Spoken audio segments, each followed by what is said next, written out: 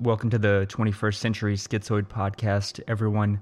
In true schizoid fashion, last week we dealt with politics pretty heavily. This week we're going to delve into the occult a little bit, and I have Jennifer Cox here with me. Jennifer's a good friend of mine. She's one of the sharpest people I know. She's going to tell us a little bit about the art of tarot reading, maybe a little bit about how she became interested with it, a little history, and we're actually going to do a little reading this afternoon, so pretty exciting. It's been a while since I've had one of these done, so I'm looking forward to a real... I think the person that did my first reading, they hadn't done one in years, so I'm interested to see how this turns out. So Jennifer, go ahead and tell us a little bit about how you stumbled into the tarot realm and kind of what, piqued your interest. Sure, yeah. Well, Cooper, thank you for having me on. I'm really excited. So I first picked up a tarot deck probably 6 or 7 years ago. I watched the movie. Have you ever seen the movie The Red Violin with Samuel L. Jackson? I have never seen the whole thing, but I've definitely seen that movie. Yeah. I know exactly what you're talking about. Yeah. What a weird Sam Jackson cameo, right? I know. He's like some kind of like investigator with like rare instruments or something like that. Is that what it is? I don't remember his role in that. But. I don't even remember. I just randomly caught bits and pieces of it. Yeah. So that whole movie is based around a tarot reading, and it's like the structure of the movie is built on a tarot reading that, and kind of this like older woman in a community like does for this woman, and it's like it builds the whole narrative of the film. And I just remember seeing the cards being laid down and like her talking about it, and in the way the movie kind of showed the tarot reading coming to life, but in a way you didn't expect. Right. That immediately grabbed my attention. I think I left that day to go to Barnes & Noble to get my first this tarot deck right here in front of me, like my very first one. So I got that book, and then I got this, and then I got a book called Tarot for Dummies, just straight up. So it wasn't like a very elegant like entry into the field. This is like late 20th century occult, and this is definitely not like Crowley going through and finding some ancient tome. No, I went out and bought Tarot for Dummies right? At Barnes & Noble. Yeah. That's so apropos to our times, right? Yeah, right. So yeah, very inelegant like entry into the art. But it was really interesting. I like started reading and became very fascinated. I love symbols. I love mythology. I love learning new systems. Like, I think that's very like relevant to me is like, not to get too occult on it, but like it's a Capricorn. Like I'm very into structure and different constructions of meaning and knowledge. Like that was all super interesting to me. So of course it grabbed my attention right away. This is also me in, just to give you like a little context into my life at the point. So, at the time I was dating a man, which people who know me knows that that's like really bizarre and funny. He was actually getting into it with me, but I grew up in like evangelical Southern Baptist Oklahoma. I lived in a community and from a family who thought tarot was definitely like the devil's work. Not something that I should dabble in, not something I should participate in. I remember not long after getting into it, just as kind of a hobby, like a side thing, I brought a deck over to my grandmother's house and she exploded. Oh, wow. She said, I did not contribute to your college education for you to read cards, and like, just kind of like really like dug into me on that. So as you can imagine, it wasn't something I like really shared with my family, but I was definitely exploring a side of myself at the time, and I used tarot to help me make sense of me splitting apart from this like very rigid conservative background that I was from. So I would say like a year afterward, like I came out as a lesbian. I left my boyfriend, totally, changed the relationship I had with my family, started going to medieval fairs and hanging out with the hippies at the incense shop. Like it was like, it was just like a very different shift for me. And, tarot was really great because as I came to understand, it was a really great tool for self-reflection and for digging deep into the things that I had been repressing and pushing down and not acknowledging in my life. So I have tarot to thank for a lot of personal growth and sparking that like transformation in me. So it's like a very near and dear thing to my heart, really helped me do the work I needed to do to be true to myself and then to make changes in my life to get me more aligned like with what I really felt. So that's kind of like my introduction to the art. I would say that after a few years of like learning it, buying more decks, collecting more decks, buying different books by people who were actually not writing tarot for dummies, but more experts in the field, I would say. Started getting more into all of that. That's when I started reading for money. So about 3 years after I had started, reading regularly for my friends and like coworkers and like myself, I started reading once a month at the incense shop. And we had a once a month Friday night art walk in my hometown. And so during the art walk, I would be posted up in the shop and do like $10 readings for people who came by. Then I also got connected with a couple of ladies in my hometown through a women's collective meeting. So I started going to those two, kind of like it kind of interspersed throughout it started coming up throughout my life in like lots of different areas. So then I met a couple of ladies and they said, hey, we read tarot at the medieval fair that comes to town once a year. Like, we want you to read with us. Like, would you be interested going in on the booth? And then like we read. So you read from like sun up to sundown for 3 days straight for like hundreds and hundreds of people. It's like the most exhausting thing I've ever done. It's just like constant. It is exhausting, but I remember making like my rent in like one weekend. And so that was like enough for me to be like, oh yeah, I'm totally hooked. Like, and it was really cool because I was able to connect with just like so many different kinds of people. People came from all over the state to go to this fair. And so I met just everyone across the spectrum, people who were very like, if you saw them on the street, you would assume they wouldn't be interested or like wouldn't be intrigued, but then they come in and they let their guard down and they're like, you know what, I'm actually interested. I'm like interested in the occult, or I'm interested in what this could tell me about myself. And I thought that was so cool, and then some people who were not, this wasn't the first time they'd had a tarot reading or the first time they had heard of it. So they were just like interested to see what I personally thought is like, just like a different perspective. So that was really cool. I did that for a few years. Read at music festivals, just for friends. One lady hired me and my friends to read at a retirement party, which was really fun. She spent an enormous amount of money on tarot readers, which was like great for me, but like, it's just what she wanted. So it was awesome. It's my party and I'll do what I want to, right? Exactly. So that kind of like gives you kind of a visual into all of that. But then I kind of like realized that I wanted to leave my hometown. I wanted to move to Austin. So I kind of scaled back from everything, focused on just like waiting tables for a long time, like really spending all of my time, like picking up extra shifts. And I was also a teaching assistant at the university that I worked at. So it took me, I just like was trying to save up money and trying to work. So I like kind of put tarot aside for a while. But in the meantime, I've been getting tattoos all over my arm that represent tarot cards. My grandmother was really thrilled with that as well when I showed her those, especially the devil on my arm. But, What big tattoos you have, right. She was not pleased. But yeah, so then I kind of stepped aside from reading for other people as much because it was getting to be very exhausting. I wasn't very good at like setting boundaries with other people. Wasn't very good about like taking care of me and my own energy. And I started to feel the effects of that for sure. So I took a step back from all of that and wanted to just really focus on myself. I put the cards away for a while. And now I, come back to them like periodically, use them more as like a consultation method. Like one would do, picking up their horoscope or, going to another professional to like read runes or something like that, or Tai Chi, like what, or I Ching, or like whatever you want to do. It's really cool because what I was most persuaded by is viewing tarot as like a source of advice, much like a friend. It's like whenever you've got a problem, whenever you've got an issue, you seek the opinion of lots of different people typically about different things. You don't always go to the same people for the same advice or for the same areas of life. And so tarot is just one of those sources, like one of those friends that you can connect with, dig into. It's a very one-sided conversation on some level because you're just having it with yourself.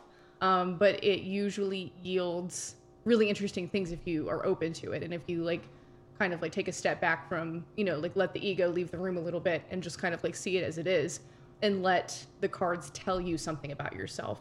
I find that is the most, for me, useful way to use the cards as a tool for introspection, clarification, self-reflection, like all of those things. Right. And I think that's something definitely in bringing you on I wanted to address, as far as this is not like you're looking into a crystal ball and predicting futures. This is, I don't know, that's something about tapping into the unconscious aspects of ourselves and learning, uncovering that, elements and ideas like that. How does that, maybe talk about that from your perspective? Sure. Well, I want to start by saying that, like, there are a million ways to read tarot. Like, tarot has a long history, from like 14th century France. And the genesis of tarot is like disputed. It's not like it may have like originated in like Italian royal court, probably with the Romani people as like another tool for like fortune telling, for like to earn money. Like there's a lots of different points of entry for tarot into like the world consciousness, like playing cards also around the same time. So I mean that history is really interesting, but I mean I think that like fortune telling, game playing, like all of that stuff kind of like is meshed together in tarot's history. So I am open to like a lot of different ways that people view tarot. I mean, some people literally do think that putting down the cards is showing you a window into the future or is shaping the future. One of like an author that I really enjoy tarot wise, Lyda Angelis, talks about collapsing the future waves by reading tarot, like by doing a tarot reading. So she talks it from like a very like theoretical perspective, which is really cool. So say you're at a moment at a crossroads and there are at least two futures in front of you. Most people would say, oh, I've got two choices here. Like one road will take me this way, one road will take me that way. We know that it's a lot more complicated than that. And she talks about it as if physics is collapsing a wave. So, when you observe a particle in physics, you determine its location. So it's like the Heisenberg principle, right? Right. So it's saying that observation is what determines the location of that particle, or collapses like the wave of possibility into a single point. That is what tarot does with the future. So it says like you could have walked down any number possible routes to your future, but once you lay down the tarot reading and draw something from it, you have already collapsed the future into fewer choices, because it's going to impact you and going to influence the way you think about the situation and what influence your choices even on a subconscious level. Right. So she talks about it in a perspective of like you are telling the future by influencing you on a subconscious level, which I think is just like mind-blowing. Like, yeah, that's definitely a cool concept. I'm definitely open to that. I like that more, I don't know, it's kind of a more grounded approach, but yet being open to possibility as well. Right. You know what I mean? So. And I want to say too that like I know that I have my biases. I tend to be interested in science, data, right. Like that kind of stuff. So I take a very like kind of scientific, like almost clinical approach to tarot, which is not what everybody uses it for. A lot of people use it for like the emotional response that you get from it. It's like it can be a very intense experience, a very spiritual experience. It can connect you with something that you don't have an explanation for. And I want to leave like room and space for like all of that to exist, because I feel like it's all valid, right? Right. And I also think that for people for whom tarot is a way that they like see into the future, either to predict it or to anticipate it, to plan for it, or whatever you use it for, is totally valid. It's just not what I personally get out of the practice.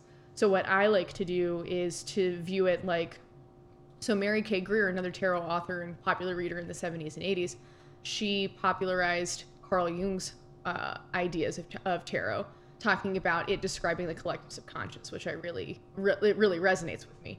So we as a human species, we're very different. We're very culturally different. We're historically different. We've got very different connections to very different things, from color to ritual to, clothing to food. Like everything has like a specific meaning in every culture. But there are some things that we all go through that you can more or less find commonality with. Like we are all born and we all die. Like that is like, a guarantee. Most people experience loss. Most people experience love. Most people experience connection with their family. Most people experience, you know, I'm thinking of a particular example of like a card where someone's like waking up in the middle of the night with their head in their hands, like in grief or like in strife or, like just stressing and anxious about something. It's like, it's fair to say that a lot of people have experienced that. And a lot of people experience like joy in remembering their childhood and nostalgia. So Carl Jung talks about how the commonalities of all of those things means that images that can evoke those commonalities are useful for everyone to be able to use. It like helps you tap into this human subconsciousness that we're all sharing. And so she talks about it too, like it's helpful to visualize you like tapping down into a well or a river. So you are in your own well, but the water source that you tap down into is common. It's shared among all humans. And so the intuition and knowledge and realizations that come from that are really cool. And like tarot is a way for you to go fishing for that information, which is really, I like the image, like, it's really helpful. Right. It's a great metaphor. Yeah. So, I mean, I tend to use it that way. I tend to use tarot as a way to get at the psyche in kind of a tricky way, like around the back door kind of is like a kind of way to put it. So it comes from an understanding that the ego stands in the way of you getting into like a deeper sense of yourself. I mean, it's the mask we wear, out in the world. It helps protect us. It's not necessarily like always a bad thing. And I think that when people hear ego, they immediately associate it with something negative, but it is something that's kind of required. Like, you have to have, some sort of tool to help you interact with the world and keep you going. I think, especially if you look at it from kind of like the world that we live in now, that's very like capitalist, consumerist, like all of these things, it's very hard to like navigate that world without some sort of buffer, without some sort of something. It is like a constantly constituting type thing, like it's constantly influenced by your environment, and then you influence it as well from your own personal perspective, and then the people around you influence it. It's like this constantly emerging perception of yourself. Unfortunately, like that is also like, so it's got a double-edged sword. Like, first of all, it can protect you. The second part that's like harder is that sometimes people assume that the ego is the self. And so if it's ever bruised or changed or challenged in any kind of way, that sparks some defensiveness. And it's like, an immediate like attack. Like it feels like an attack on the self. Because it is partially constituted from the self. And it makes sense on some level, but it can get in your way. It can get in your way from like really uncovering like what's truly and deeply inside of you. And so tarot is a way to cut through. It's a way to access the part behind the ego without the ego really knowing what's going on, which is like really cool in my opinion. You lay out the cards, you see the images, the colors, the scenes, if you let your imagination kind of relax and kind of go into it, you hear the music, you smell the smells, you hear the sounds, you can feel the card, like you can step into the image almost. And that allows you in that relaxation, almost like a meditative state, to uncover interesting, new, hidden things about yourself that you wouldn't have been able to access with your ego kind of standing in the way and preventing like entry into that. And I think there are a lot of ways to get around the ego, like meditation being one of them. Lots of different practices encourage like, different kinds of activities, either physical, mental, spiritual, to get around the ego. I just think tarot is like one of many. Right. And it's a really cool, useful tool. I think that that people respond typically to images very like emotionally. Like it allows the emotional part of yourself to like react and like engage. So it allows you to like kind of work around the ego in that moment and access that subconscious to get, to interact with it. And I can go deeper into that too if you want.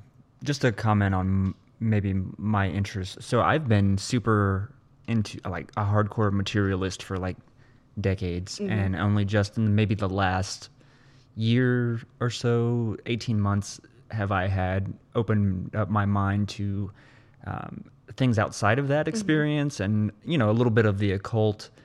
But I think the elements, like I said, people have such a misconception about it, I think, and I did too. So I think it's really interesting that you point into that, tapping into the subconscious elements of it. And I think that's sort of what I know you and I have actually talked about, sigil magic, mm-hmm. which I think is kind of a similar thing, right? It's mm-hmm. And that even is analogous to like a vision board. It's kind of like physically manifesting this thing, and it's somehow tapping into your subconscious on a very basic and primitive level that can actually, be enlightening or helpful or help you uncover some element of about who you are that's not mediated through that ego, like you said. But I'd like to hear a little bit about, I know you're very knowledgeable about the history of the cards themselves and the designs. Let's talk a little bit about that. Sure.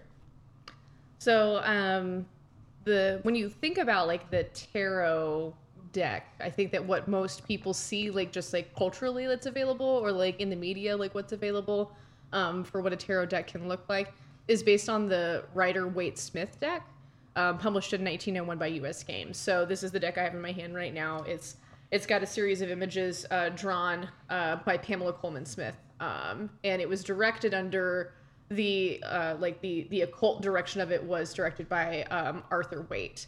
And then Rider was the editor for the deck, and it's usually called the Rider-Waite deck, and it completely eliminates the female artist behind the deck, which really pisses me off. So I always try to bring her into it.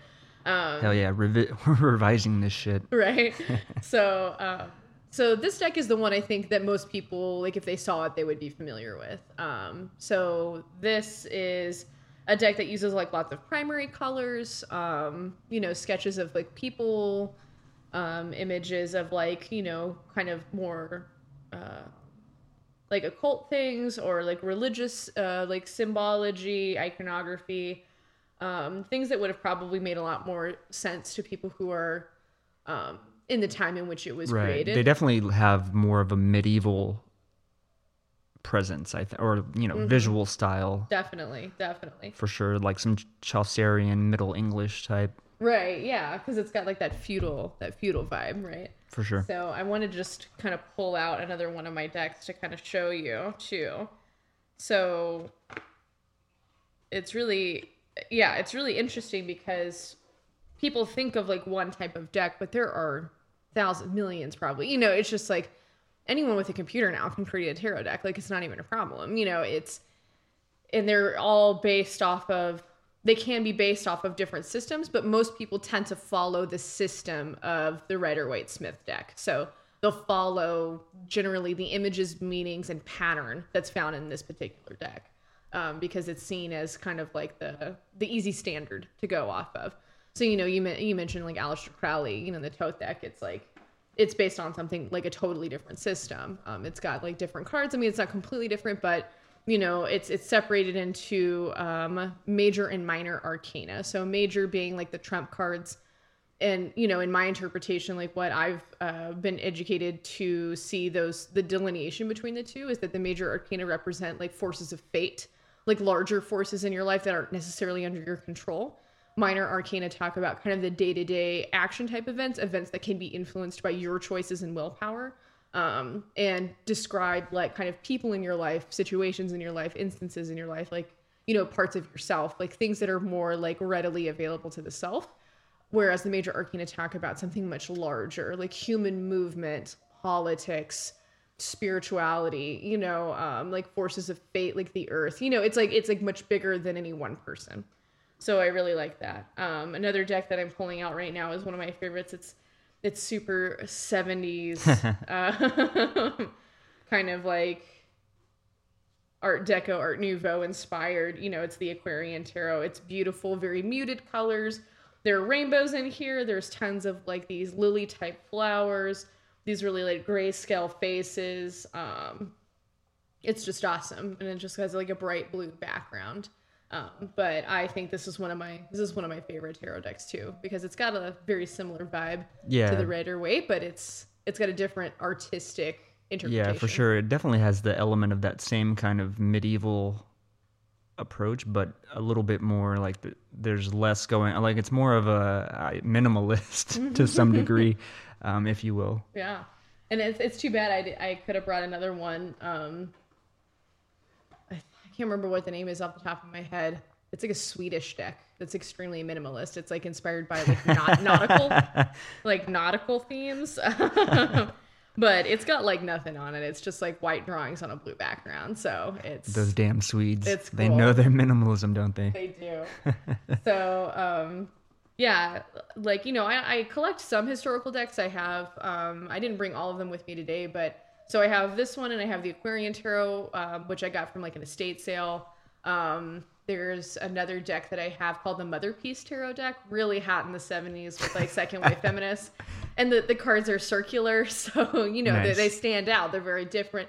They've got, images drawn of like women, goddesses, like women in their everyday lives, like women of all shapes, sizes, and colors. It's like very diverse. It's like supposed to embrace like a much richer view of like women in decks and not like overly sexualized. It's like really cool.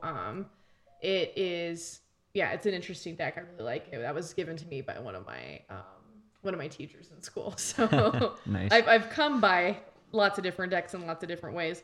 Another like really hot place to get decks these days is Etsy. That's where a lot of people are, where they've got their stuff going on. And so I like this deck called Idiosyncra deck by a girl named Amethyst. The Cracked Amethyst is what her name is, I think, on Etsy. And these are all like computer generated, but I really love her artistic direction with it. Like, I'm less fond of the images are like, I don't know, they're just not my favorite, but I really love like where she was going with it and like the ideas that she had. It just really struck me as like really unique and interesting. There's like some whimsy there. It's like simple, really colorful.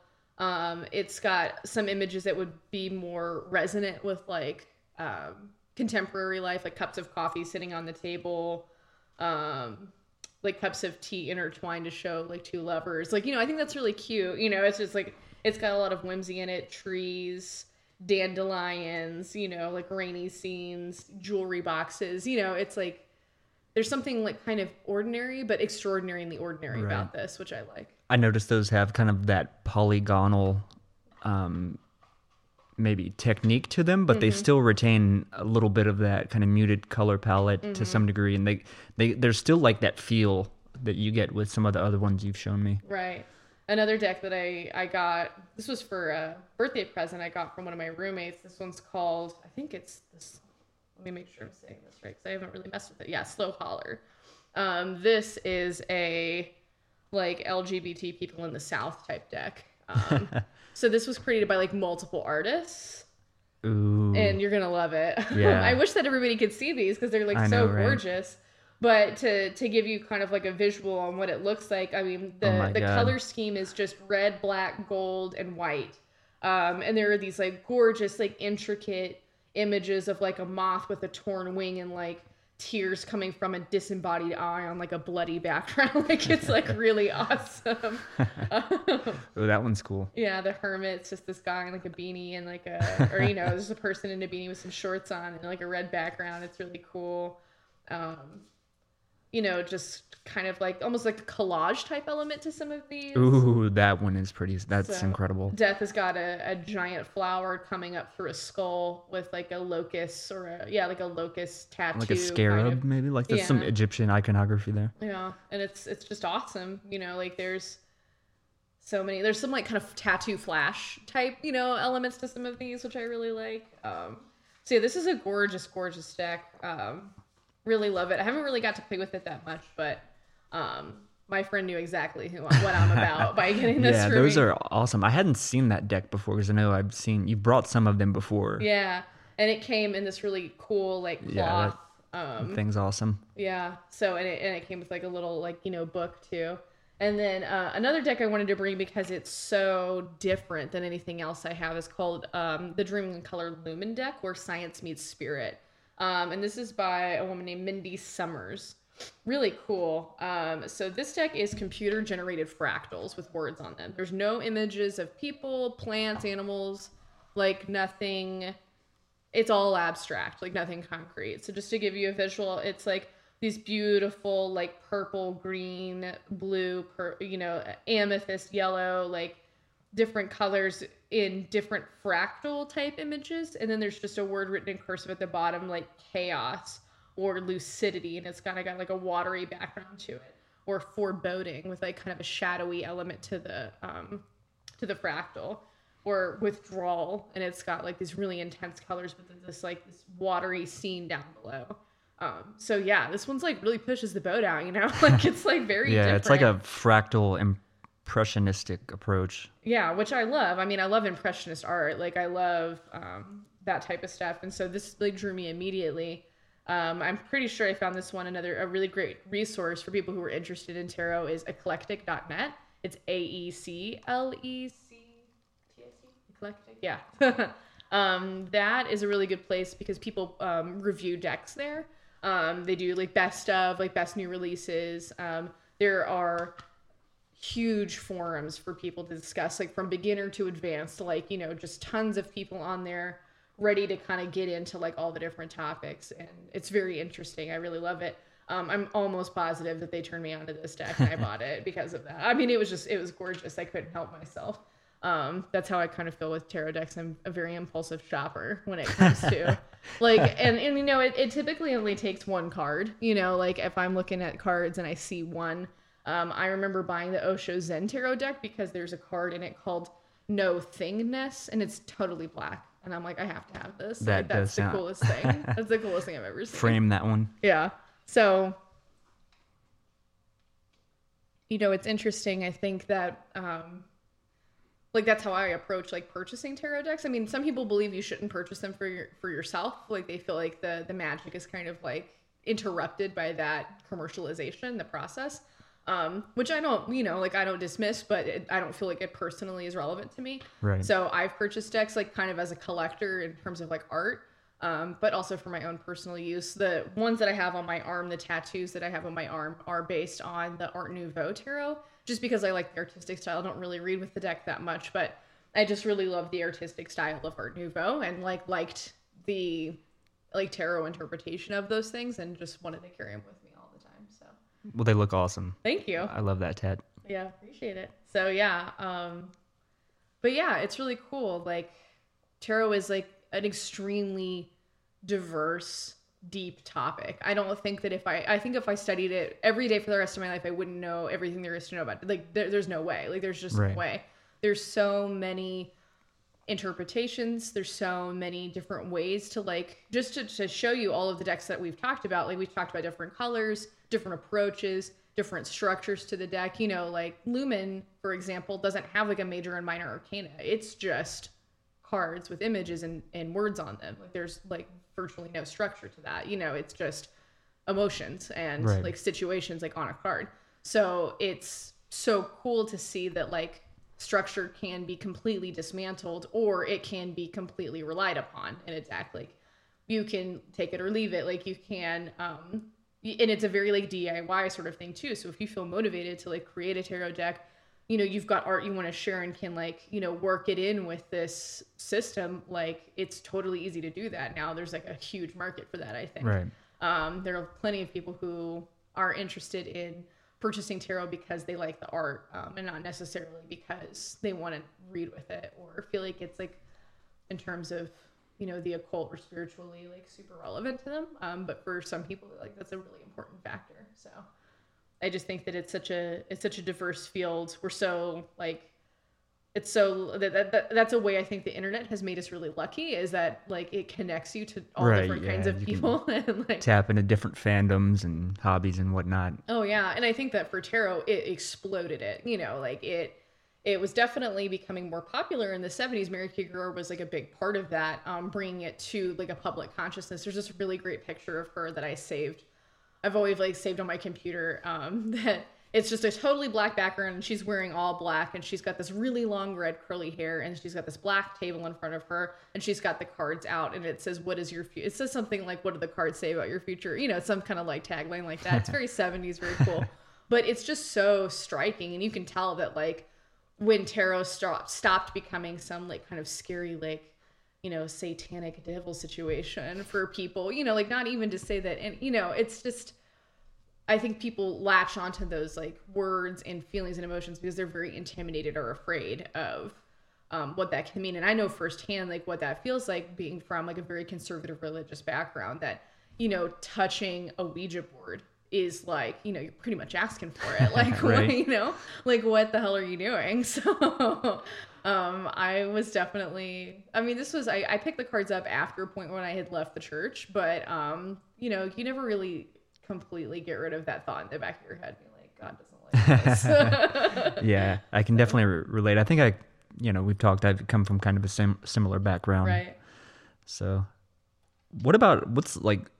so this looks to be quite a bit more, there's more cards. Uh-huh. In terms of versus like a standard playing deck. So talk about maybe the little, like the minutia elements of that. And I know you talked about the major and minor arcana, but tell us a little bit about more just the logistical aspects of the deck itself. Sure, yeah. So it's familiar to people in a lot of ways, like a deck of cards, because there are 4 suits. You know, there are a certain number of cards in each suit. And then the major arcana sit aside as kind of like a trump deck. Like they're a trump deck included within within the large decks. There's 78 cards, and the minor arcana are separated into the 4 suits, like I mentioned, and they go from an ace, 2, 3, 4, 5, 6, 7, 8, 9, 10, page, knight, queen, king. So there are 4 royal cards in each suit, as opposed to the 3 that we're used to. So there are 4 suits, and I think people interpret them in different ways, but the classic way to think of the suits are swords, pentacles, cups or chalices, and wands. And so those roughly like map onto hearts, clubs, diamonds, and spades. So spades being the swords, clubs being the wands, hearts being the cups, and diamonds being the pentacles. Okay, that makes sense. And some people map them differently than others, but that's the way that I've been taught to view them. So for example, I'm holding up a card that's the 9 of Pentacles. It shows like a woman in a garden with this like falcon on her wrist, when she's got a glove. So she's like obviously done like some sort of like falconry, like some sort of like bird mastery. And she's like in this beautiful garden with the 9 of Pentacles kind of like below her. There's like grapes and trees, and like it looks like a very nice like Italian kind of like, right, Medici era. Yeah. So, and she's wearing like these beautiful gold robes with like flowers on them. There's hints of red and blue, like that's kind of like what the scene paints. So each card also like, it has this image, but it also has like an occult meaning assigned to it. So Arthur Waite assigned an occult meaning to every card, and that's what he directed Pamela Coleman Smith to like artistically render. And so the 9 of Pentacles talks a lot about like mastery of a skill and seeing the results of that. At least that's how and to preface all of this, like this is how I interpret the cards generally, and how I remember it. I used to be a lot more strict with myself and thinking I had to do it exactly the way that like the author intended it to be received, and I just don't think that way anymore. I just don't read them that way anymore. Some of these come from like just my own handling of the cards and like what they say to me, and bits and pieces I've picked up from like different authors and like different decks and like different readers. So I just like kind of want to preface before we get into any card meanings that or like any way that I talk about the structure of the deck, it's like comes from my own personal experience and isn't necessarily like anyone else's. Right. So but yeah, so I like this first card here too that we've got hold up is the Sun, which is the 19th card in the Trump deck in the Major Arcana. And so it's like this really beautiful image. There's like this big, beautiful, bold sun with a face on it right at the top of the card. And there's this like little child riding this horse, this little white horse with like this big, beautiful flag behind him. There's like this kind of low wall, this low stone wall with sunflowers. He's got flowers in his hair and a little feather. It's really adorable, It's very like jubilant and like joyous. Like this card like definitely carries with it a lot of positive energy in my opinion. But the most interesting thing about this card in what I've picked up from it is this kind of like low retaining wall back here. This little piece of the image kind of gets overlooked because it's in the background. But what I have picked up from, I can't remember which author really, brought this up for me, but that low retaining wall talks about how we best experience joy when we're able to set healthy boundaries with people. And I was like, whoa, like that really blew my mind. And so now every time I see it, I can't help but think of, and that's just that association that I have with that image, and the fact that a word like boundaries would resonate with me for this type of card is very relevant to my own personal experience. It's because I have trouble, and I've had trouble in the past setting boundaries with people. And, not, it comes from lots of different reasons. I won't psychoanalyze myself on your show, but it's next episode for sure. It's just to show that each person resonates with a different part of the card or a different word associated with the card. So while the sun overwhelmingly for most people shows like joy, happiness, like all that good stuff, the wall to me is where my eyes first go and where my mind first goes. And the reason why it does that is because my subconscious self knows something that my ego doesn't. You're bad at setting boundaries. Like you need to be better at setting boundaries. And so it's trying to poke through my veil. Like it's trying to echo behind, it's trying to yell at me from behind the wall and saying like, hey, pay attention to this, So I think that's the coolest part of tarot is that if you like kind of quiet yourself down and listen for that inner voice, it's going to tell you a lot about yourself. So, like what the reader can do for you is kind of like set the stage and like set the tone and start throwing out those words to get your subconscious to react. And then your job as the person getting the reading is to, quiet yourself down and be open and receptive to that internal realization or that internal discussion that starts happening. I think tarot is the conversation starter. I also read a book from Mary Kay Greer who says tarot is a mirror. It reflects back at you what's already inside. You just have to engage in conversation to uncover it. And so it very much focuses on the process rather than this card will tell you everything you need right. to know. You know what I mean? It's almost like a Rorschach test kind of perspective, I would say. Mm-hmm. But I'm not the expert. No, I think that it's like a totally fair like comparison. I mean, Carlin was a psychologist. Like he's referencing tools like this in terms of like a very like Western way of looking at the mind and the psyche. And it's like, and he's trying to bring in these like kind of like Eastern perceptions of it to try to like disrupt like that view of the mind and like that view of the spirit and the view of the ego, which I think is like really fascinating. And that's why he was so into tarot. Like he thought that it was like a really cool way to get in there. And Rorschach kind of relies on the same thing. It's use the image. The image doesn't tell you what you need to know. What you do in response to the image tells you what you need to know. How you react, what you say, like what emotions it brings up for you. Like that's the reading. Like that's the most important part. Like that's the meat of the thing. Right. Which I think people walking into a tarot reading, at least with me, like I always try to prepare them. It's just like, that's not what I'm about to do. Like I'm not about to tell you your mom's going to die tomorrow. Like that's not what this is, like, and that's like the biggest fear I think that people have. Like I remember when we were just talking about this at work and several people, when I mentioned that I was doing this podcast, they were just like, oh my God, well, what do you do? What do you do if you pull like the death card? Like what do you even do? Like, what do people say? Like, how do you even handle that? And I'm just like, why are you? And then I immediately flipped on them. I'm like, why are you afraid of the death card? Like, what's there? And like, we just like, let's unpack this. Yeah, right. Like, I mean, I don't blame anybody. I mean, death is like kind of a scary thing, but I mean, I have it tattooed on my arm for a reason. It's not just about death of the physical body and like leaving everything behind. It's also like in terms of tarot, I think people really try to hedge themselves as readers and just say like, oh, death doesn't mean a physical death. Like, don't worry about it. It's like, well, sometimes, yeah, it does mean a physical death, but like, it also means the death of a relationship or the death of a habit, the death of a pattern, like the death of a version of your ego that you're leaving behind, a death of a former self. It can mean the death of a lot of things. It can mean decay. Like it can mean like neglect to the point of, withering away. Like it can mean so many different things. It completely relies on context. Like you can't just look at the one card and see death and be like, oh, I gotta leave, like, like that's it. It's just like, if you don't want to sit there and like wrestle with the context and uncover like, what kind of anxiety are you experiencing right now? It's like, I think that informs like my larger philosophy towards life. It's like, I do not want to be okay with not knowing why I feel something or why I'm doing something.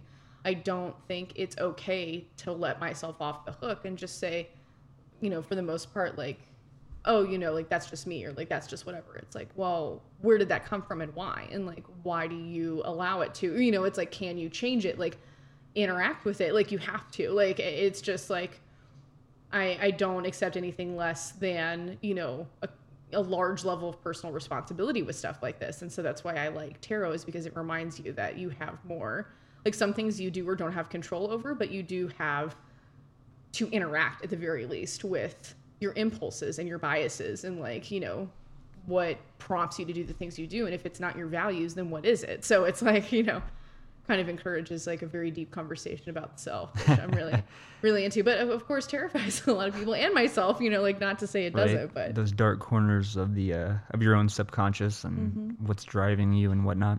Exactly.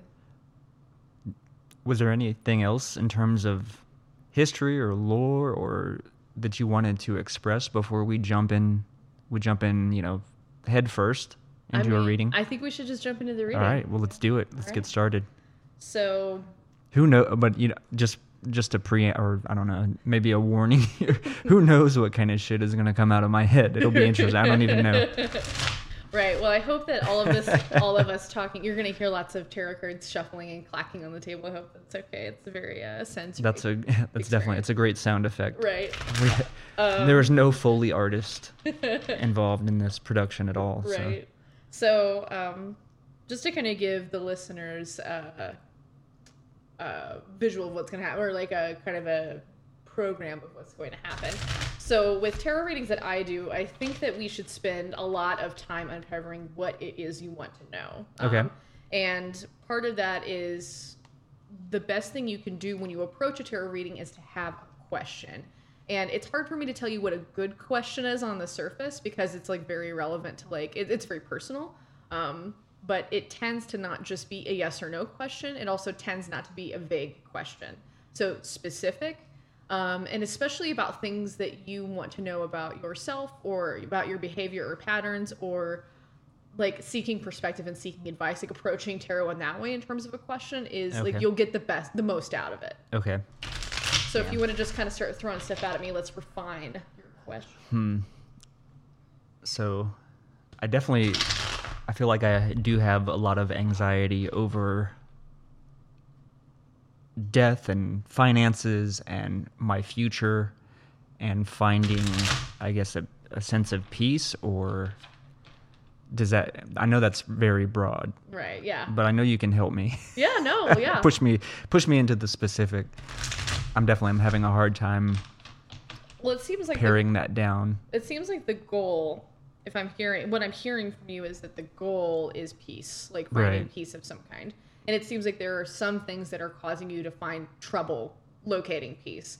Death and money or death and finances being two of them. But I think we should pick one or the other and kind of go deeper into that. So whatever one you feel. All right, well, let's do death. That is my biggest preoccupation, I think. Okay. In my life, honestly, is my end in dealing with that and my anxiety over non-existence. Okay. Even though, like, I know that it's, you know, it's coming. Yeah. But I just cannot. I don't know. There's kind of like, it's like that you're running around trying to figure out how do I escape this trap. Okay. And maybe that's my problem, is thinking of it as a trap, or you know what I mean? Right. So trapped in this mortal coil. I'm right. Anxiety. I guess really the root is more so, now that I think about it, is anxiety over the unknown. You know what I mean? Okay. So there's like a big part of death that feels like unknown for you. It feels like it's inescapable, and you're on a train towards it and you can't get off. Right. Exactly. And that causes some anxiety. It inhibits you from being able to feel peace. Right. Is that what I'm hearing? Absolutely. Because I'm so focused on the future and I'm not living in the moment. Okay. I'm not embracing this moment right now. Okay. It's like the focus is always elsewhere. All right. Which I think is an unfulfilling way to live your life. Yeah. And I think that definitely increases that anxiety that I'm talking about. Right. So the really interesting thing, Cooper, about what you're saying is that it sounds like you're already pretty clear on your values. Like you think that it would be more fulfilling to live in the moment than it would be to be anxious about an unspecified death clock. Right. Yeah. Exactly. It also sounds like you're pretty you're aware, at least intellectually, that death comes for all. There's nothing we can do about that.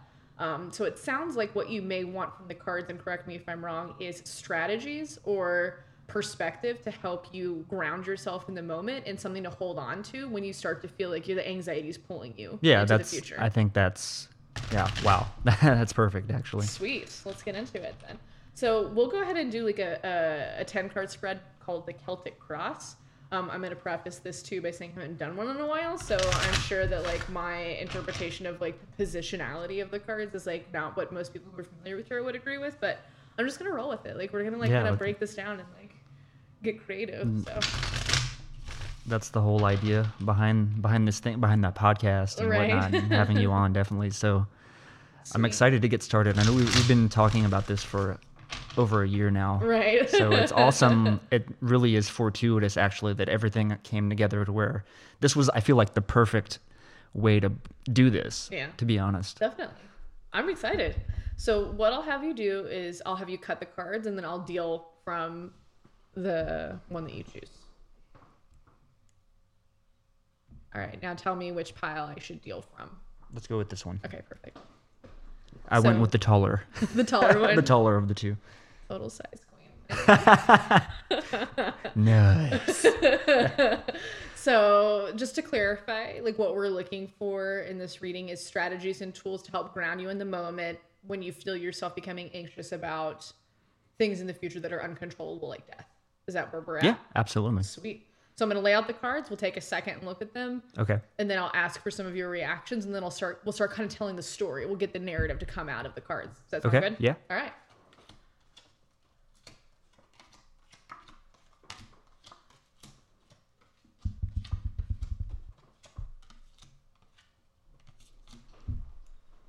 Alrighty. So let's just kind of sit with them for a moment.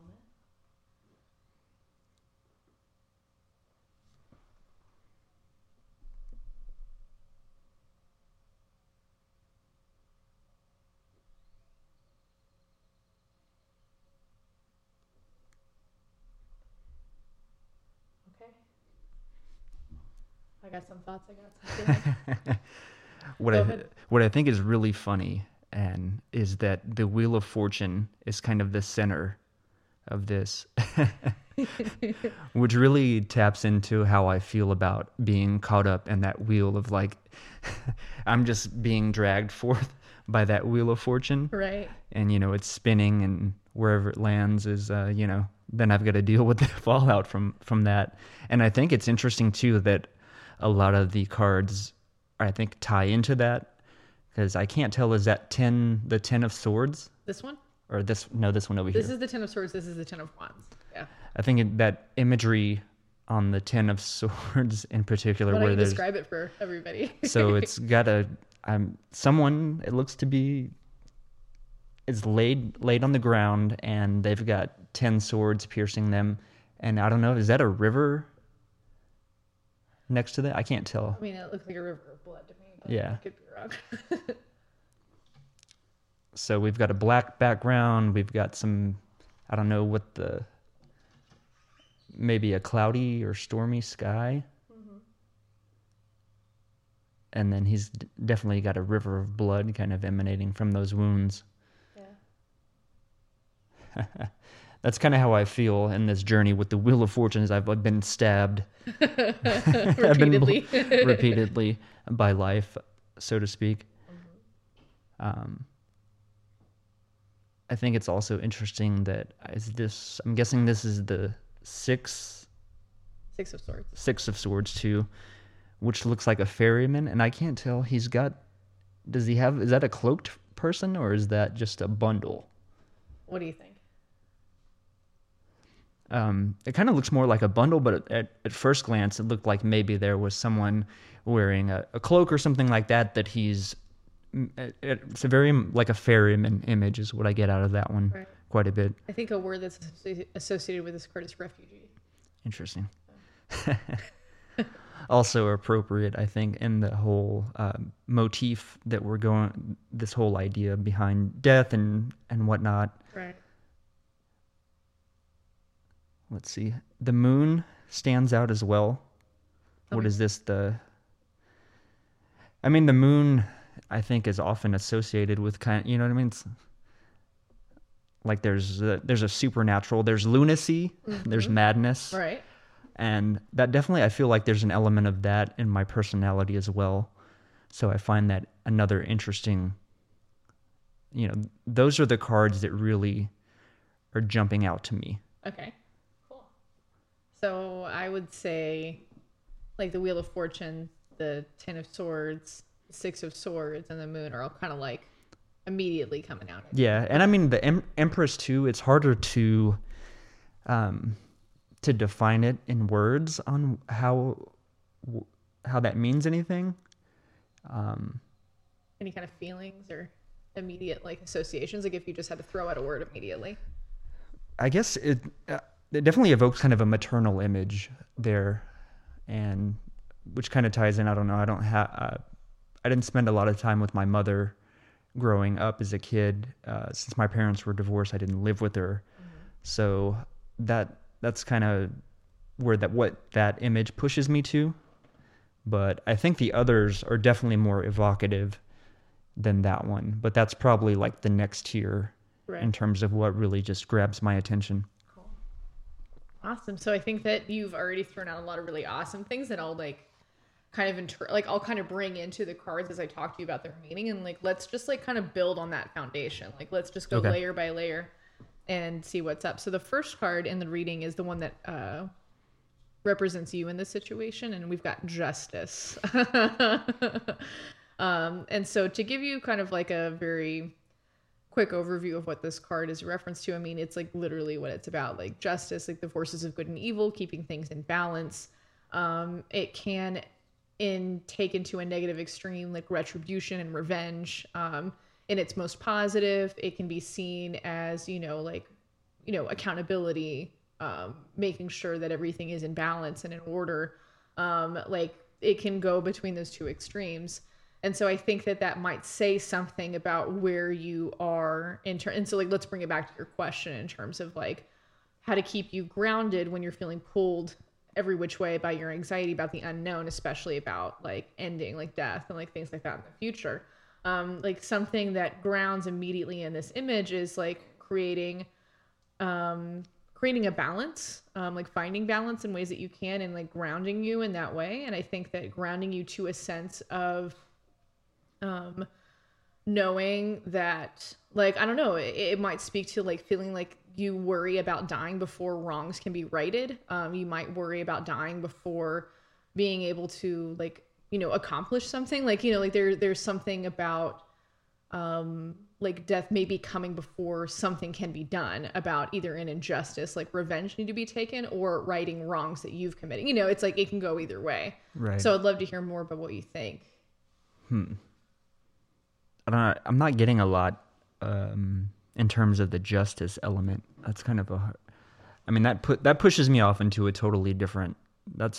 Pushes me into like my interest in being a sort of a warrior for justice and liberating people. Right. And that kind of justice. It doesn't really evoke the same feelings as the other cards do. Right. I wonder, now that you mention like liberation and something that speaks to like a value system, right? Like that speaks to something that's important to you. Maybe something that would keep you grounded is knowing that you've got this like bigger vision ahead, that like death and life really are immaterial when it comes to like commitment to a vision and commitment to like the world that you want to live in and you want others to live in.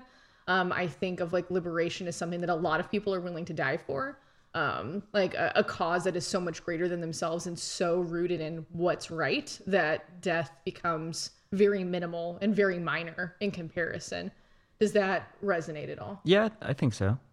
That's definitely, there's an element of that. I think I almost feel like the first thing I thought of with the justice card, honestly, was like vigilanteism, like Batman. Right. Honestly, was kind of as cliche as that sounds, but that's kind of like that's like what jumps out at me. Right. So maybe let's put him off to the side and see if he can come back into play. Like if something kind of emerges from that. And I want to say too that not every card is going to come up with some sort of like revelation for you, but sometimes they contribute things to other cards that kind of elevate something for you.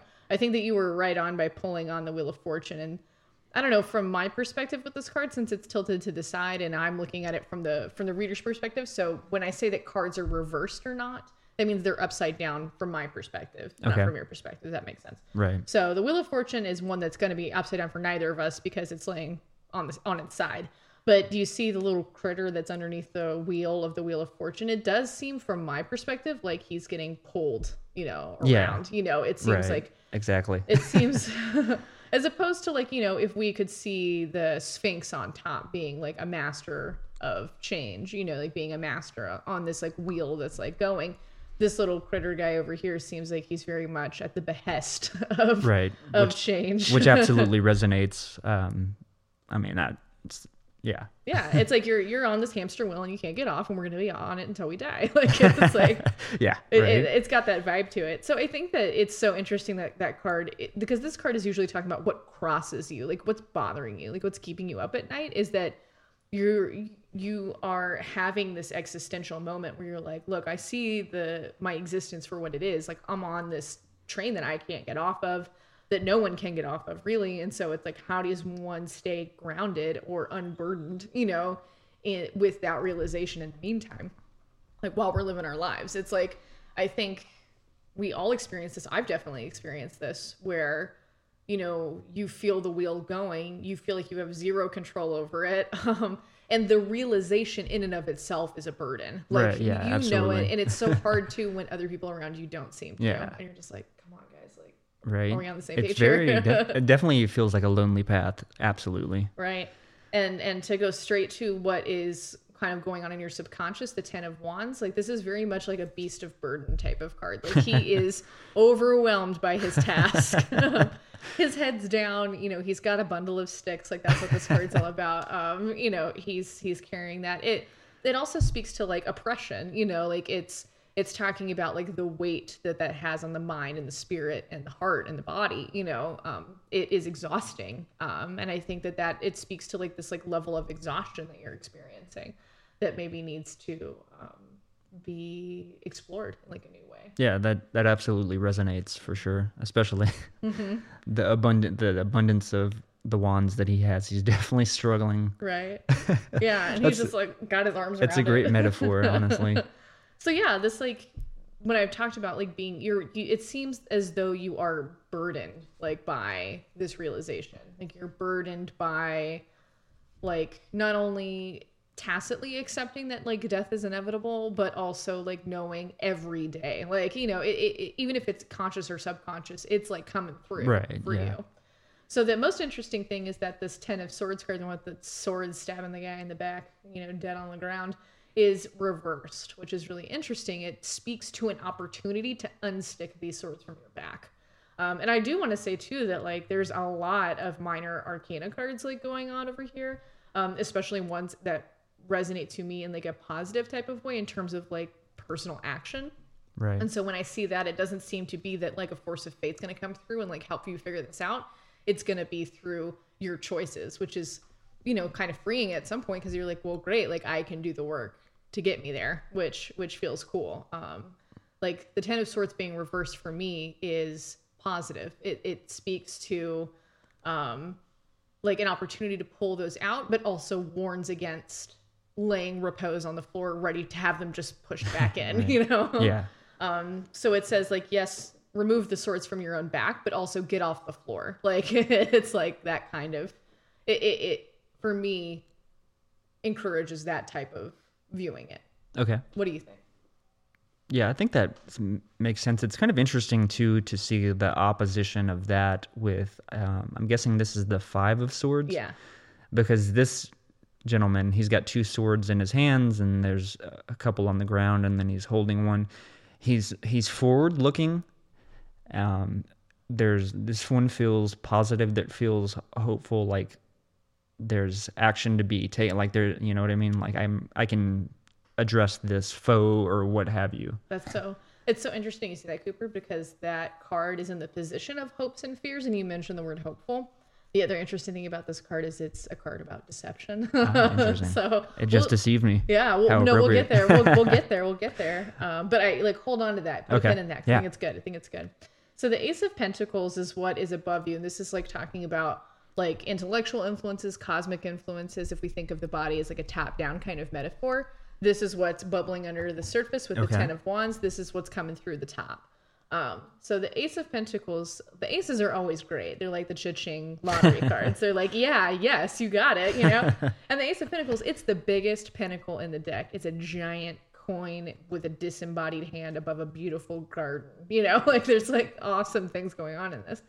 But it being reversed to me speaks to either like a like unacknowledgement of either like talents or gifts, or you know, just like an inability to see them. The Ace of Pentacles is one of those cards that I think Light Angeles refers to as like doorway card, because there's a doorway that goes into like another world. This Six of Swords is another doorway card. You've got so many of these in your reading, which I think is like really interesting. Because they show it's like we're going somewhere else. Like the card speaks to like another world within the card that you can like step into. Like there's like a room for that in the card, like visually. So if you, for people who don't have the image in front of them, there's like this like beautiful kind of garden with this like little trellis, like kind of like a, you know, a little spot to walk through, and there's like this beautiful mountain scene like right behind it. Very small, so you know it's in the distance, but it's something that, you know, if you stepped into the garden, you would see a totally different perspective. Right. So I think that with it being reversed, like the Ace of Pentacles is a lot about like, you know, material gifts, you know, being rewarded with like things that like, you know, stuff that's important to like living your daily life, like, you know, having enough money to pay your bills and buy your food, like being able to, you know, get yourself from point A to point B, having friends, having nourishment, having a roof over your head, like, you know, like that type of stuff, like kind of the basic needs, but right.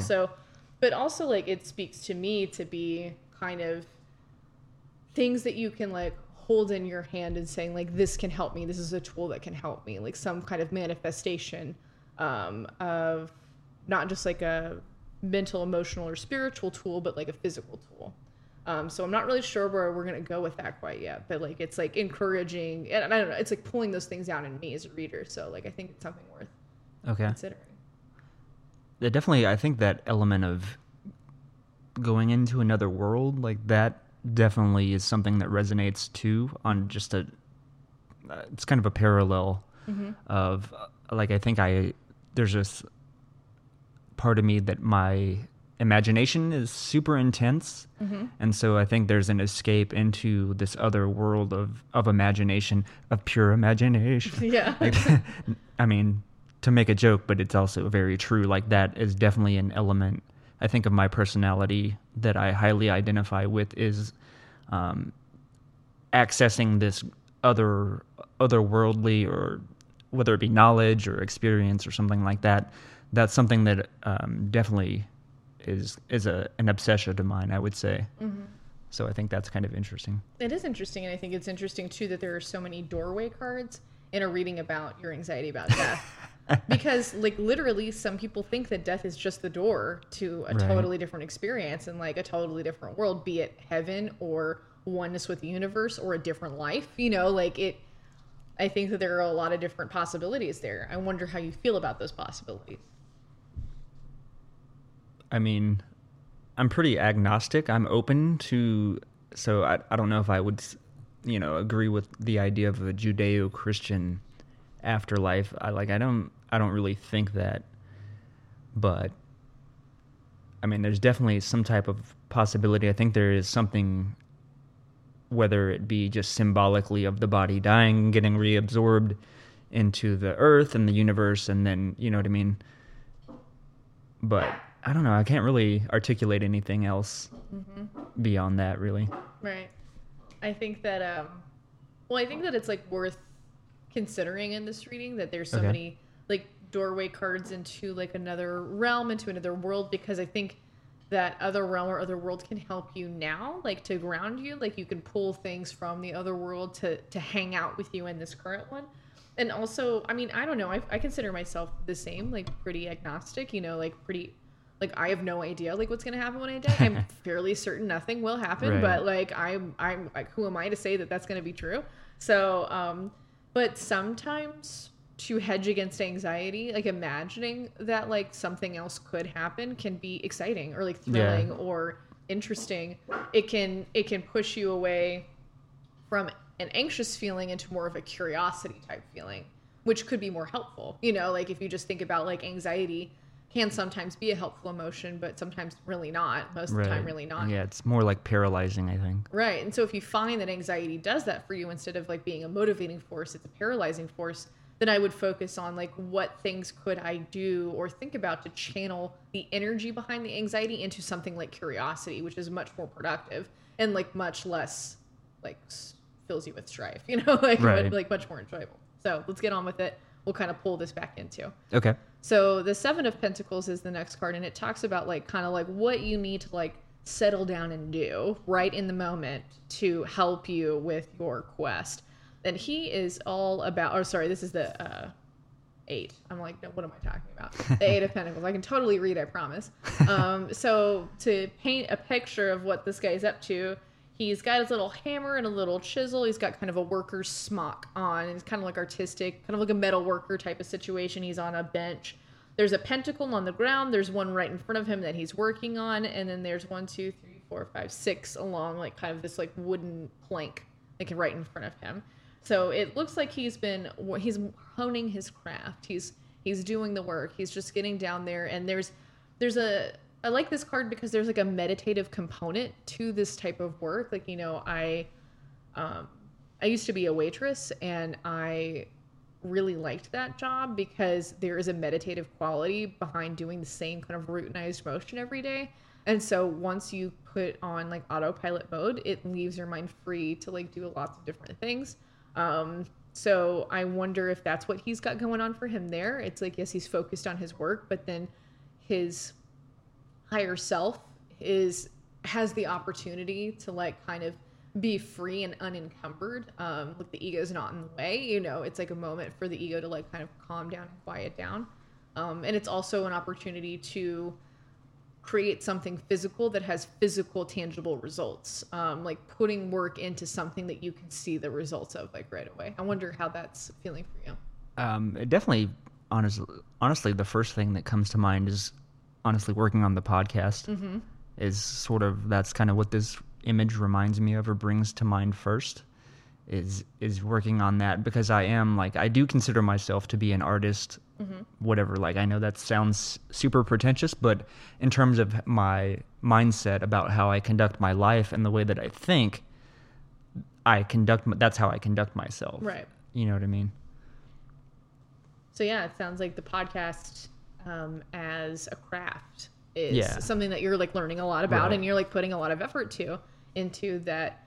It might be an opportunity for you to like hedge against some of the anxiety, keep you grounded. You know, like that's like a thing that would keep you grounded. Like there's so many pentacles also, and they're all, or just maybe there's so many pentacles, there's just 2, but like they come, they're popping out at me. They're my favorite suit. They're associated with like my energy, my birthday, and all that good stuff, because it's all about like staying connected and grounded to like reality right here and right now. And it's like, while I think that, you know, like art manifests itself in reality, and it's something that's usually characterized like artistic and like, you know, artistic impulses or like thought patterns or like whatever is talked about in a very like abstract, like internal personalized type of way. But like most people externalize their art in some way, like either by painting or sculpting or music or like whatever, they externalize it. And so, you know, creating even like something digital is something physical, you know, like right. If you think about it, that it's material. It is something that is perfected and honed by craft, which seems to me to be like kind of one of the main anchor tools in this reading for you. Yeah, I think definitely self-expression, creating is something that highly resonates. I mean, mm-hmm. I'm obsessed with it, honestly. So. All right. So this is like kind of talking about the self, the body, the mind, like that kind of stuff. And then we start getting into emotional things and also future predicting things. So like that potential like lies in this kind of like line of cards. So for people who can't see it, there's a kind of like piece of the reading on the left side that's 5 cards laid up in like kind of a cross type of grid with one kind of perpendicular over the middle card. And then to the right, there are 4 cards in a vertical line. So at the beginning of that line, it talks about the environment in which you are present. And the Empress talked about, it is very maternal associated. Like there's pomegranates all over her dress. There's the Venus shield. There's a beautiful running river. There's wheat fields. And, it's all about fertility, all about growth. It's like all about like nurturing the seeds that you've already laid to grow. And to see the Empress upside down might mean that you're not in the most nurturing environment, either mentally, physically, or spiritually, and that something needs to give, like something's gotta change, something's gotta move. The Empress is a really powerful card because she talks about like that nurturative force that's a part of your life that, it's like, I don't know if you feel this way too, but for me, there are like long stretches of time where I don't create anything and I feel really stuck and stagnant and kind of bored with myself and like I can't make anything happen. And then you just enter into this something clicks, and then all of a sudden you're producing like crazy amounts of stuff. You're inspired all the time. It's just like everything, like there's romance in everything. There's something in everything. Like, I think that she's really good about talking about how you can't force that mindset. Like you can't force that attitude or that like set of conditions, like being right. It's like something that you have to be open and receptive to so that when it comes, you can take full advantage of it and jump right in. Huh. How does that sound? I think that definitely resonates in the, like, I'll go again, it sounds stupid, but to the podcast, it's like an outlet that I just one day kind of had a eureka moment. I was like, why don't I do this? You know what I mean? Like, why haven't I been doing this? This is the perfect outlet for me to express some element of myself and kind of scratch the itch of producing something, even if it is relatively passive. It's something that I can, get that, because it's like I have these things in my head and it's just kind of like they almost drive you mad if you don't get them out. Right. And I've been holding them all back for years and years. Yeah. So this podcast is the first manifestation of me getting the ideas out finally. But hopefully not the only one. Right. So I think that it's important for you. This card to me says that you, like, continue creating the conditions for like your art to manifest, and also like be aware of like when that ebbs and flows, because it's always an ebb and flow. And the anxiety about death could also be that like, you're going to get cut short before you have the opportunity to like fully express yourself.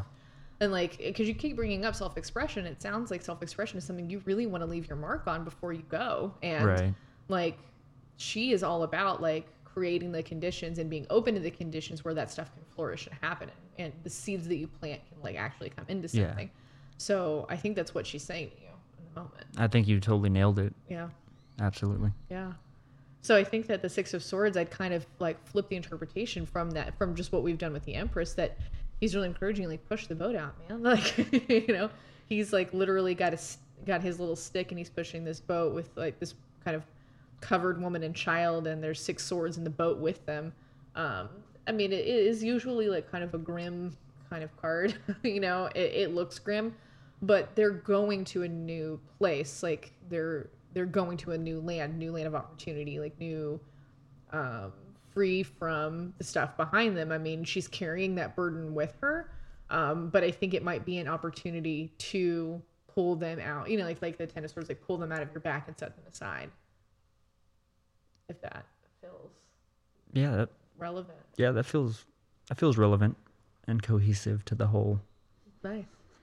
And it's really funny because the Five of Swords, like, in the position of dealing with like hopes and fears, I think that it's really interesting because it is sometimes, like most of the time, considered like a card of deception, because it looks like he's taking those guys. There's 2 guys kind of walking into like kind of a beach scene, almost like a watery scene. And then there are a couple swords in the ground and he's got a few in his hands and he's looking at them kind of like they don't know he's taking them. That's kind of like the vibe that most people get from this card. Maybe that's, I don't know, like, let's just get into this one because I don't really know where it's pushing or pulling me in any one way or the other. There's always a wild card in the reading where it's like, does it like make sense or does it not? It doesn't have to, but like anything that's coming out at you, because you mentioned something a lot more positive with this one. Because the way that I was looking at it, he was sort of looking forward, and kind of a positive element. But I see what you're saying. He does, like, you can definitely see that kind of like, I don't know, like a gesture type. Like there's like a smirk on his face to some degree, but I don't know. So he's got the other two blokes there in the background. One is got his head in his hands to some degree or something like that.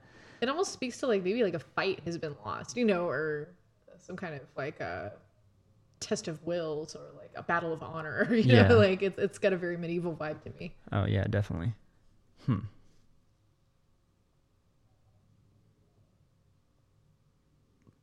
Try to reinterpret this thing. Well, we can also set it aside too. I mean, it's not really evoking anything from me right now. Yeah. Like, nothing really is coming in my head from the card. Let's put him down, and when we kind of talk about the reading in general, maybe he'll come through. Okay. So the moon is like so exciting to be at the pinnacle of the card because this is the card position that talks about the outcome. So the moon being the outcome is so cool because moon's one of my favorite cards. I mean, it talks like from an occult perspective more generally, like you see the wolf and the coyote and the crab like coming, or the like what is it, lobster like coming out of the ocean. These are talking about like the primitive animal parts of our brain, like coming, like emerging from the water, emerging from the night to be present. Everything looks different in moonlight, which is like, you know, what we see during the day with the sun can look very different in the moon. It's like a new light source that provides a totally different perspective on ordinary things. Like you walk outside, you see your house in a totally different way. Something that looks very warm and welcoming, inviting, can at night be mysterious or menacing or, interesting in a different way. The moon brings new light to so many things. It also speaks to relying on more of an intuitive part of yourself, and more of a primal part of yourself, more of a deeper part of your brain, a deeper part of your body, and a deeper part of your psyche. One that's not kind of cultivated and refined by society, but one that's still primitive internally and still primal internally, still governed by, like the animal part of your brain, the lizard part of your brain. Like I've read a lot of stuff talking about this card, that the crustacean in particular, talking about like we have as humans been we've been lots of different things like over the course of our evolution. Our brains, our bodies have picked up little bits and pieces from each component of evolution.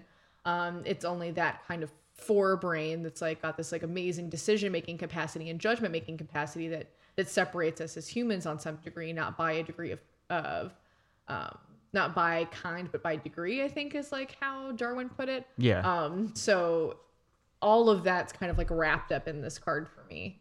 So I don't know if any of that's like interacting at all with like what you're thinking or how you're feeling. I know that when I talked about like the moon being intuitive, that kind of like got a reaction from you. I'm wondering how that's feeling. I mean, I feel in terms of, my horoscope and whatnot, like, I'm a Scorpio. Mm-hmm. I think that intuition is, typically something very strongly associated with the Scorpio. And I definitely feel like I have that, to some degree. Intuition is something that strikes me all the time. Mm-hmm. So that's kind of what piqued my interest when you mentioned that aspect. Mm-hmm. I didn't even notice the lobster coming out of the water. Mm-hmm. I was more focused on the two coyotes or wolves sort of howling at the moon, mm-hmm. which also is sort of, I think, that unrestrained element, that primitive element that you're talking about inside of us or inside of myself. Mm-hmm. That's kind of what the card's drawing from. Like, these are the things that are coming into my head, stream of conscious, when I'm looking at it. Mm-hmm. Cool. Yeah, I love how you can see, this is another one of those like window cards, because the crustacean's like emerging out of the ocean and there's a yellow path in front of him that kind of like curves and bends and like goes off into the distance into the mountains. Like you've seen that before, like in these other cards, like there's like mountains in the distance, right, there's another land like off page, like off scene, like there's there is another land like that you're going into. So I think that it's like overwhelmingly like reminding you that like there's not only like a whole nother world internally, but like death is like an event and not an end. Like that's how I like to. There's another world. There can be, yeah. Like there's like a whole nother world out there. We have no idea. So it's like you being open to that. Openness is a great way to hedge against anxiety. Like openness and curiosity are like kind of the polar opposites of anxiety, because anxiety dictates like fear and control. It's like I'm afraid, therefore I must control like what's happening. Yeah. All of these cards are saying like, no, be open, be curious, be moved by impulse, be open to inspiration striking from working on your craft, like unburden yourself, like with these two cards, like be open to like the fertile, like creative periods of your life. Like I think that this overwhelmingly is saying that to me anyway, the best tools to use against this anxiety that you have are the openness and curiosity you're already cultivating with your craft. I mean, that's like kind of like the central message that I'm getting out of this reading. Okay. Yeah, that definitely makes a lot of sense. It speaks to me, certainly, because that creative, like I said, that creative drive it's just something. It's like, I don't know if you can relate at all. Just it's something. It's like a baby that it's like an alien that just wants to burst out of your chest. You like have these feelings bottled up inside that you can't express in any other way than through releasing those subconscious emotions or thoughts or desires or what have you. Right. And I think you've already found a great channel for those in doing like the podcast and stuff like that. I think that this also reminds you that like self-expression is stifled by anxiety, and like doing what you can to put anxiety in its place, like will allow you to do the self-expression you have so much anxiety about not being able to do. It's like, right. You have to kind of do a little bit of twist around your ego for that one. Yeah. But it's really interesting. I mean, I think that there are a lot of like getting down to business cards like going on over here. It's like, just like get down to it. I think there's like a lot of inspiration motivating cards. There's a lot of cards that speak to other worlds and other windows that are worth exploring, and that fear or preoccupation with like this mortal coil or whatever is like it shuts doors, like it shuts them, it keeps you too afraid of walking through them. So I think that's like overwhelmingly like what's coming through for me. Yeah, I totally relate. Yeah, very interesting. It's so interesting, just I don't know. I mean, I guess, it's like my one aspect of my brain wants to say like I'm projecting, and I mean, we kind of talked about this, like I'm projecting my experience and my meaning onto these images, or it's pulling out, you know what I mean? It's latching onto these ideas that are inside me, which I think is just super interesting how it all kind of relates together. It's like how much of that is, you know what I mean? What's driving that? Is it all my mind that's doing this, or you know what I mean? Is there something else? It's kind of interesting just how sort of apropos each of these cards are and how they all fit together. And it's just a random draw, you know what I mean? Does that make sense? It does, yeah. And I think that to answer your kind of like thoughts about that, I mean, I think that at the end of the day, the kind of tarot that I'm into does not concern itself with either one. It's like whether or not I've projected everything. Yeah. Or whether or not this is like a message from God that I've gotten from these cards. like if you're looking at it from two extremes, like It doesn't really matter. What does matter is how it's influencing me right now to make different decisions about my future. Like, yeah. And how it is helping me shape my own self-perception and self-awareness, and helping myself, like giving myself tools to like think about myself in a different way. If that's the only thing I got out of it, that would be everything I needed. You know what I mean? So that's like, it's kind of cool to, I mean, it's definitely a cool question to like pick up and look at, be like, is this just my brain, or like, is there something else to this? I think the coolest part of that is like, either way, like, even if you can't answer that question, you've already gotten out of it what you wanted to. Yeah. And I mean, I'm not even necessarily saying that part is relevant, but that's just kind of like, I don't know. I just find that fascinating. Oh, it's like, definitely. You know what I mean? Where's that line drawn? Yeah. And it's really interesting that, you know what I mean? You can find so many connections to these images at random, right? That all can kind of tie back into who you are or something. Right. And I think that also speaks to just like something that's very human. Like humans are very good at making meaning out of things that don't necessarily have any meaning. Like Jesus printed on a piece of toast out of the toaster, you know, like it's right. It's funny, but it's also like so true. Like we all do it. Yeah, to, like, we definitely seek that. I mean, I think we're maybe aside from being tool makers or what have you, it's like we seek patterns, we project patterns. We're meaning makers onto everything. Exactly. Yeah. So. And that's what I love about reading tarots, because I love like co-creation of meaning, and I love connecting the dots. I love pattern finding. Like that's definitely something I'm into. So it's like, that's why I love tarot, is because it's like makes it so easy, you know, it just makes it so much fun. I think it's an interesting tool for getting you to, it's like the cards it's a different way to, I almost equate it to like talk therapy, for example. It's kind of like pulling out, you know what I mean? It's getting you to talk about yourself and, you know what I mean? That unconscious mind and elements of yourself that I think is interesting. And maybe it's, you know, there's some element of like it being helpful, right? Mm-hmm. To just talk to someone about your feelings. Cause I don't think that I do that to be quite honest. I don't have a lot of people I can talk to about my real feelings. So, I think that's another interesting like layer of the whole experience, if that makes sense. I don't know. Oh, definitely. I mean, that's another reason why I'm like really drawn to this way of reading tarot, why I ask so many questions, like why I make it so collaborative rather than like, here are the cards, here's what it is. Yeah. Like, because I was also learning tarot at the time that I was a crisis counselor. And so like I was, you know, learning how to be like essentially a crisis therapist in the moment, like, you know, helping people through some of the worst things they've ever gone through, helping them kind of like push through that like this really critical time where like the mind can be like even further destroyed, and like the body and spirit be either even further destroyed, or like try to set some sort of groundwork to like build healing moving forward. It's like you intervene at this like really critical moment.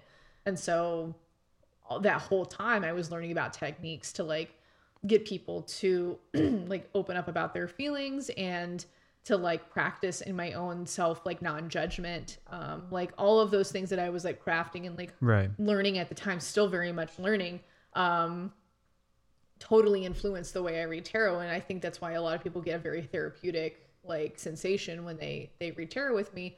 I remember reading tarot. I told you about this, reading tarot for someone at the fair once. And she immediately burst into tears and told me she loved me. And I, you know, this is a woman I had never met before. We've talked for like literally 10 minutes. And all of a sudden I've got all of her emotion on me. Yeah. And, you know, that's like kind of a hard thing to manage at some point. But then I just, you know, you look at her with compassion. It's like, no one has listened to you in a long time. Like that's like all, and that's all I said to her. I was like, it sounds like no one has listened to you in a long time. And she was like, you're right. I'm like, yeah. Like, I think that the moment someone showed her care and an openness and like reaffirming her that her story is valid, like she just broke down completely, because I think so many people don't get that. Yeah. And I mean, I definitely feel an element of relief just to talk about all of this, or the anxiety itself. Right. So just verbalizing it and whatnot, I think alone, I definitely have a sense of, you know, it's like, I'm definitely more relaxed now. Good. At the very least. See, that's what's so funny when people ask me, like, what do you do if you get the death card? It's like, well, I haven't done my job right if you don't leave the reading feeling a lot more, you know, like relaxed, inspired, you know, like your curiosity has been stimulated. Like that's what I want people to walk away from. So when people say like, oh, I'm too afraid of getting the death card, it's just like, well, let me know when you're ready to like work through that, and like we'll get there, you know, like we'll totally get there. Maybe not once, but you shouldn't walk away feeling like I'm gonna die tomorrow, you know. Right. That's not what I want people to walk away with. It's kind of funny that we talked about like that was the main focus of this reading more so, and the card didn't make its way in.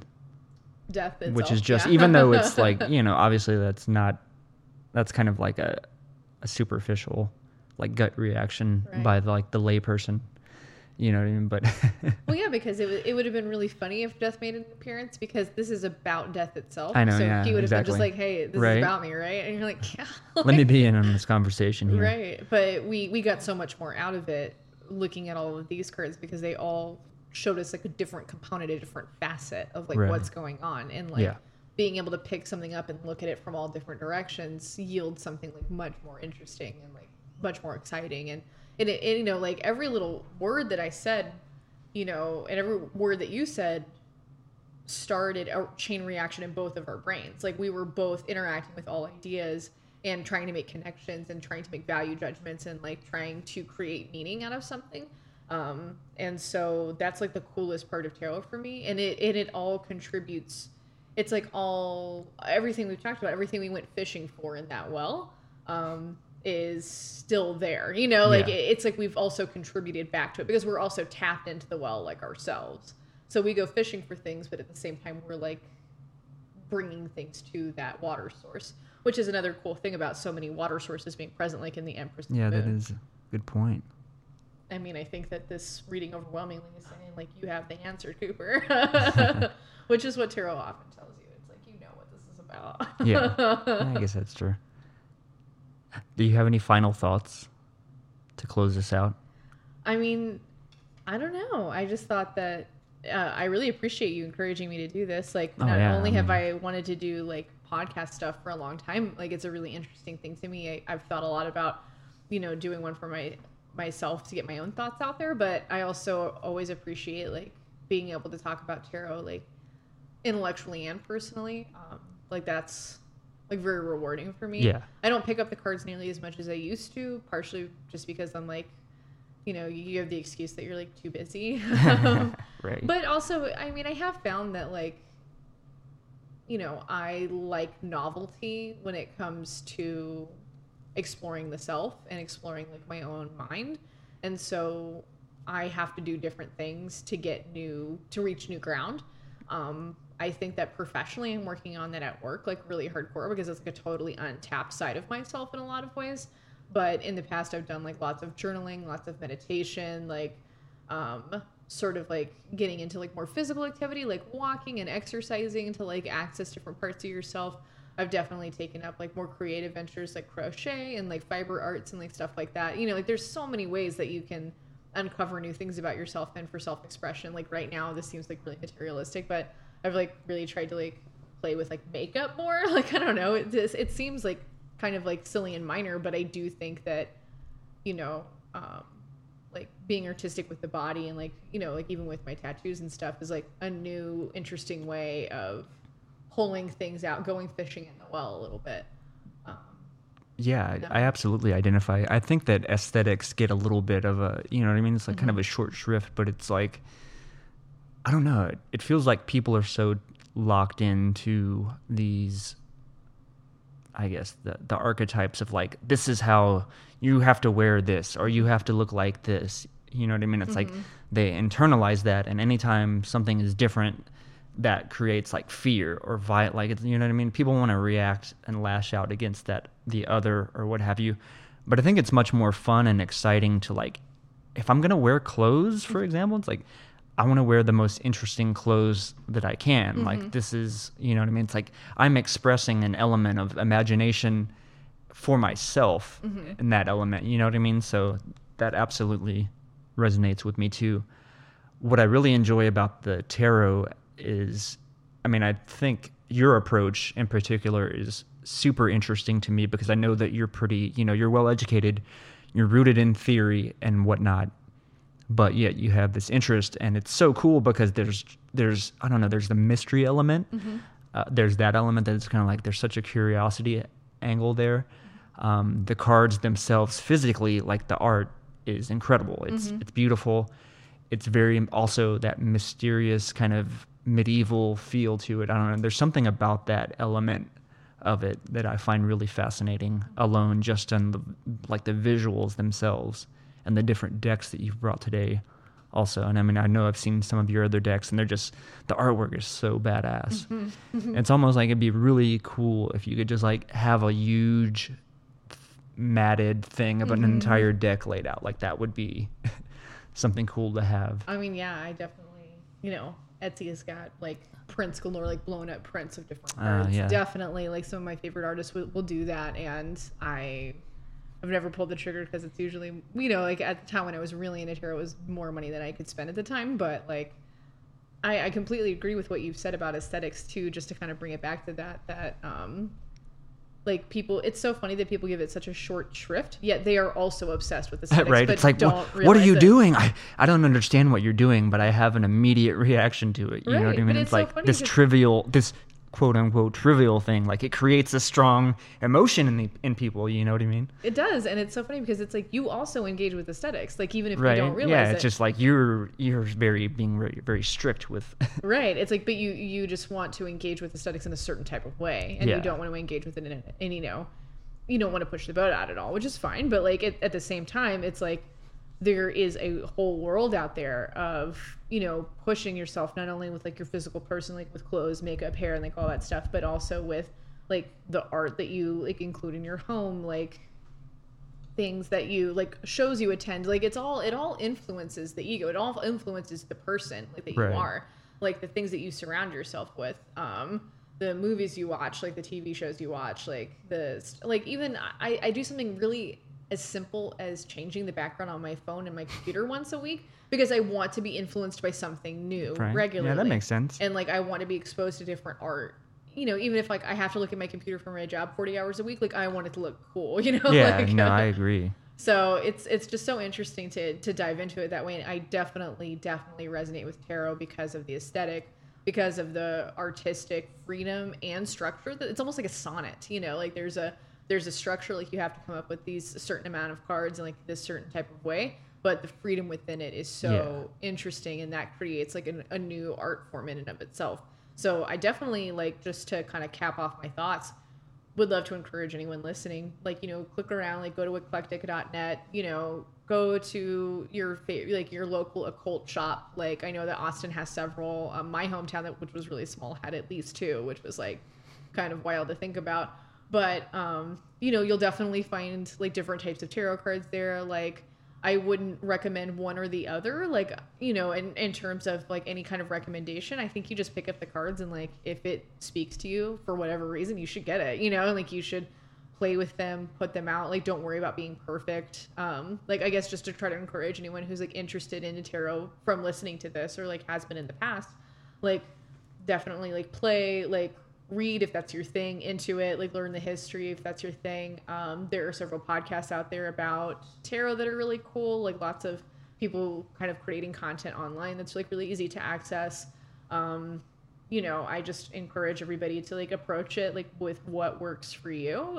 It's such a nice versatile thing in that way. Like there's really no rules in my opinion to tarot, so you know, you can just approach it the way you want to. I know not everybody feels that way, but like especially when you first start out, like I definitely encourage, you know, just go pick up a deck and like see what happens. Like, you know, don't think about it too hard. Like just throw them down and like see how you feel. Nice. I think that's a good way to wrap up for the day. Like I said, I'm definitely feeling less anxiety. Like it's definitely noticeable just in being able to, I guess, verbalize those things, those elements of myself. But this has definitely been fun. It's super interesting. You're so knowledgeable about it. Just, I thank you again for agreeing to come on and do this, because I know it's kind of a pain, but not at all. Yeah, we did it. Thank you for having me. I had a lot absolutely. Of fun. So once again, Jennifer Cox, our resident. Well, no, I won't even say that. I was going to say resident occultist, but I don't want to narrowly define you as that. You have so much to offer. So, thanks for listening, guys.